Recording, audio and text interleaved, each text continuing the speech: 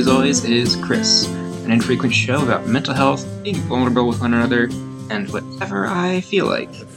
Today we're talking about the Lantern Cinema. I know that I brought up Lantern Cinema at some point on this show before, but for anyone who doesn't know or hadn't heard that, the Lantern Cinema is a film society collective here in Des Moines, Iowa. It is helmed by Hannah and Dustin Harmson, two former guests on this show, and then I just kind of piggyback off of that and force my way into it. And in addition to live movie screenings pre-COVID-19, we have a podcast, the Lantern Cinema Podcast. And this is kind of a bonus crossover episode with that show. On the Lantern Podcast, we do deep dives into a single movie at a time and watch the trailer for it, talk about the director, how it was made, or just general thoughts on it, plot, synopsis, all sorts of stuff. And recently, one of my picks was Moonrise Kingdom, directed by Wes Anderson. And I have some very important problems with this movie, including how it is just a painfully white cast, and probably not a great idea to have two white kids say, quote, "This is our land," close quote, in front of a sign designated the land that they're on as having been Native American trail. Probably don't need to have that sign in that shot, at least make it a little less gross. But overall, I love this movie, and I don't know. I love this movie, and I should have had that alarm on my phone turned off. I love this film, and part of why I do is because of its take on mental health. When Dustin and Hannah had been on the show almost 2 years ago, the primary thing we talked about was movies and mental health, and we talked a little bit about Wes Anderson and Bottle Rocket in particular, when the lead had just been in a mental health facility and out of school and just kind of away, and how awkward a lot of people had treated him in that movie just whenever feelings of any kind were brought up. It's like, oh, this isn't something we should talk about. It's the 90s. But feeling like that was still like a fairly accurate, no, overall, like pretty good take. Other Wes Anderson movies, like Royal Tenenbaums, have that very famous, visceral suicide attempt scene. And I can see some people viewing that as like romanticizing suicide, but I hope that it is so graphic and hard to watch that don't take it that way. I don't take it that way. And then like in Darjeeling Limited, there's a character that you find out later had attempted suicide. It's this big moment of like, oh, this is why my face has been wrapped up this way. And there's some like very notable and overt things with depression depicted in his films. But in Moonrise Kingdom, I feel like it's maybe the most important, or at least part of it is. So in the movie, virtually all of the adult characters are dealing with some sort of issue. None of them are especially happy people. There's like this failed abusive marriage, where Bill Murray's character even talks about like wanting to be killed, like not wanting to kill himself, but just wanting to die and have the roof of their house fly off in a storm and him to just get like sucked away, and being very self-loathing and feeling like his family would be better without him, even though his kids definitely wouldn't be better without him. Speaking from my perspective as someone as a product of divorce, stick with your kids, even if you don't stick in your marriage, because bad marriage is bad. Get out of that. But to Bruce Willis, just like being lonely and being in love with someone who doesn't feel the same way back and not having much going on with his life, to Scoutmaster Ward, where being a Scoutmaster isn't really his job, but he treats it like it is, and he has like this immense responsibility and is just failing these kids. When Sam is away and he's just having this moment of recording his thoughts and like hoping that tomorrow's better, and then there's another scene where he's doing the same sort of thing and he just doesn't record. Like he just feels so defeated that this thing that is very important and personal to him is not going well, and that lives are potentially at stake because of him, or he's making it about him. But getting past the adults, it's the kids who shine. And with Susie, one key thing for me is her revealing that she discovered a book that her mother had been reading titled Coping with the Very Troubled Child. And it took me until recently to fully appreciate how shitty of a book title that is, and the contents of it must have been, should this fictional scenario manifest itself in reality for someone. Because even just the phrasing of it, it's coping with. And to cope with something is to deal with something. Not to understand, not to help or support, but just like how to deal with having a kid who you deem to be troubled. So it's not a good take for someone to have, but it's one that people do often have. Is, oh, I don't know what the problem is or how I can be part of the solution.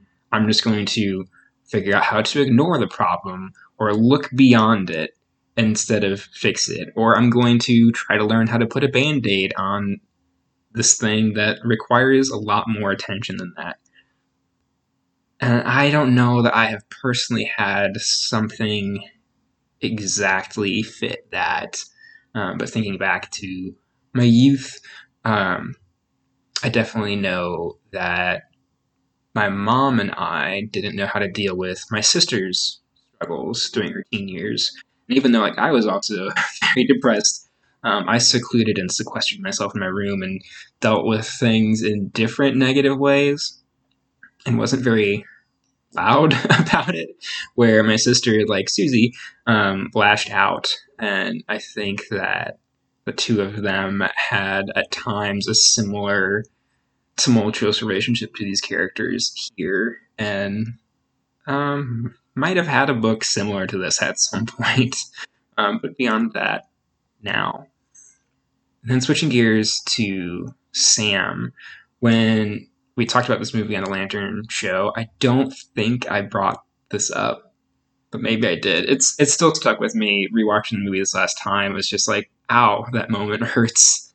Of Sam being a character who has lost his parents and is in a foster home, and when he and Susie are having like a positive arc of their adventure away and young romance, he mentions that while they don't feel quite like a family in the way that he imagines like Susie's typical families, like that he thinks that they're getting to know each other better, they're doing better, and that they won't be mad at him for his like little escape.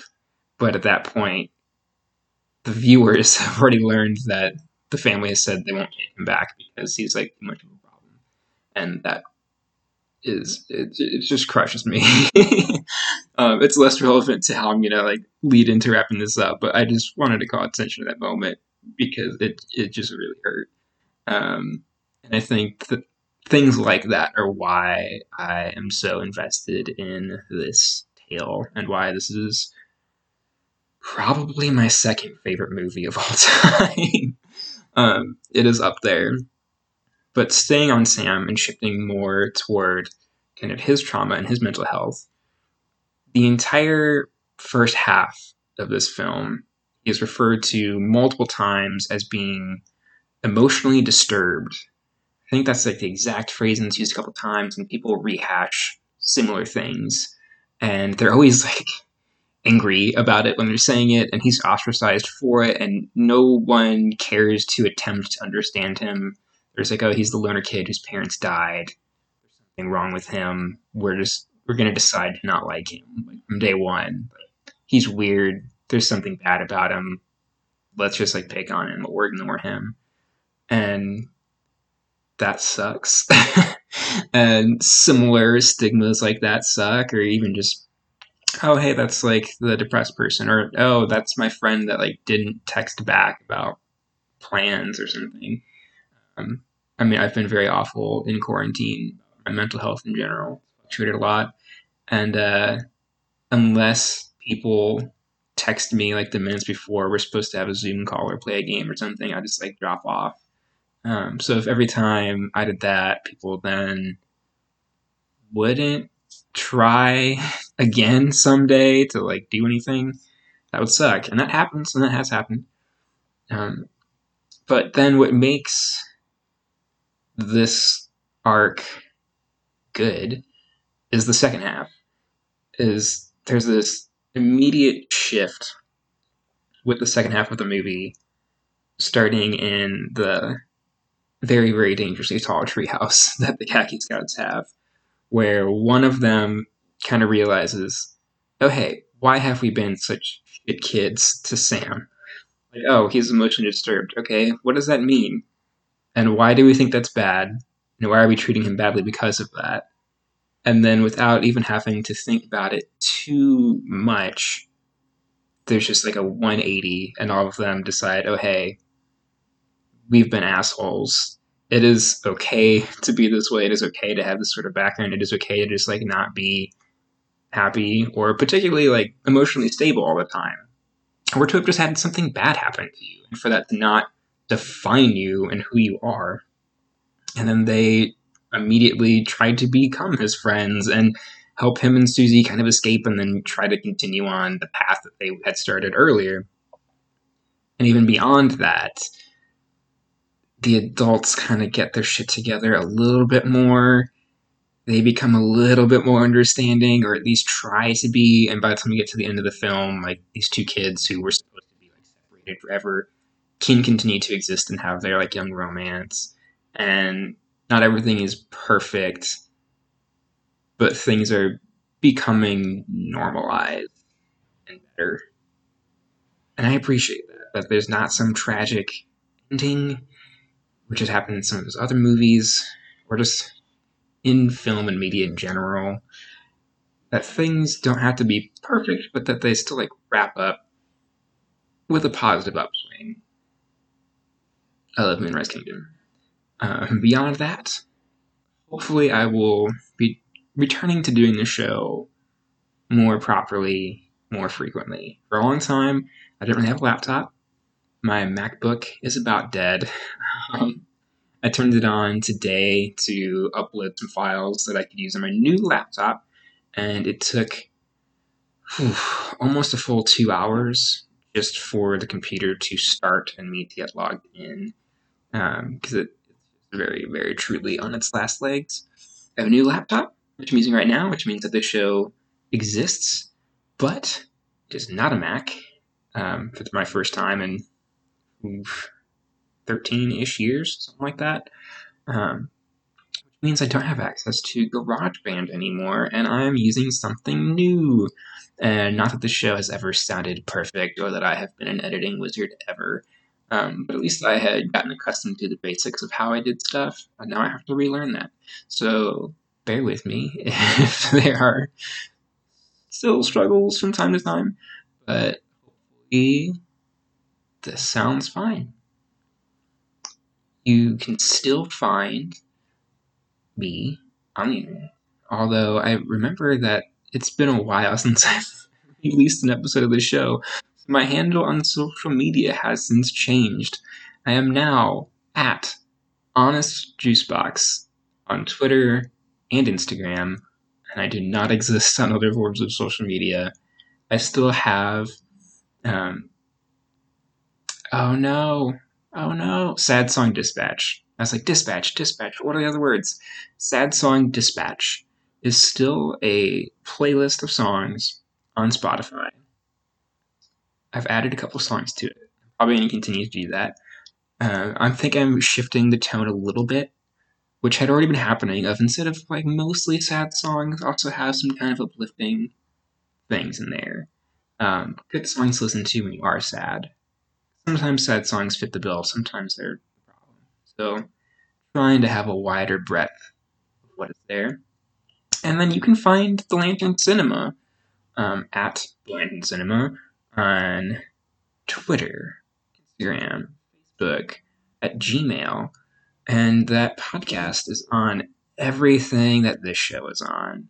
We'll get on Spotify eventually, which I've been saying for forever. But it seems like it's actually an easier thing to make possible than the first couple of times I tried to explore that. So now it's just about putting the time into making that a thing. Otherwise, still on SoundCloud, iTunes, Google, Stitcher. Random podcast sources happen to like pick up stuff from there. And the Lantern is also on YouTube, audio only. And I think I might start doing some sort of YouTube stuff myself. We'll see. Quarantine's weird. And then I have one other thing to plug before I'm going to let y'all go. But I made a tiny little game. It's my first game ever. It is extremely basic. There's like no audio or anything. All you do is walk around. It is available at honestjuicebox.itch.io. You'll find me there. The game is called A Monday on 4th Street on itch.io. And it's just this little thing going around 4th Street here in Des Moines, going inside the Volvo Muse, going inside the lift, a couple of my favorite places that I've talked about on here, chatting with my friends and some strangers, and just like a little slice of life thing about what our lives were like and will be like again eventually. I'm just trying to learn how to make stuff. I always want to draw or write or make a comic or a game or a song or a thing, and I often don't follow through with that, or do for a bit, but then don't learn how to progress it to make it something more. So this is an attempt to, at least in ramble over. Hope you all are doing well, staying safe, staying healthy, socially distancing, accepting that things are going to be weird forever now, but especially not getting better anytime soon. Don't be reckless. Take care of yourselves and your loved ones. Bye.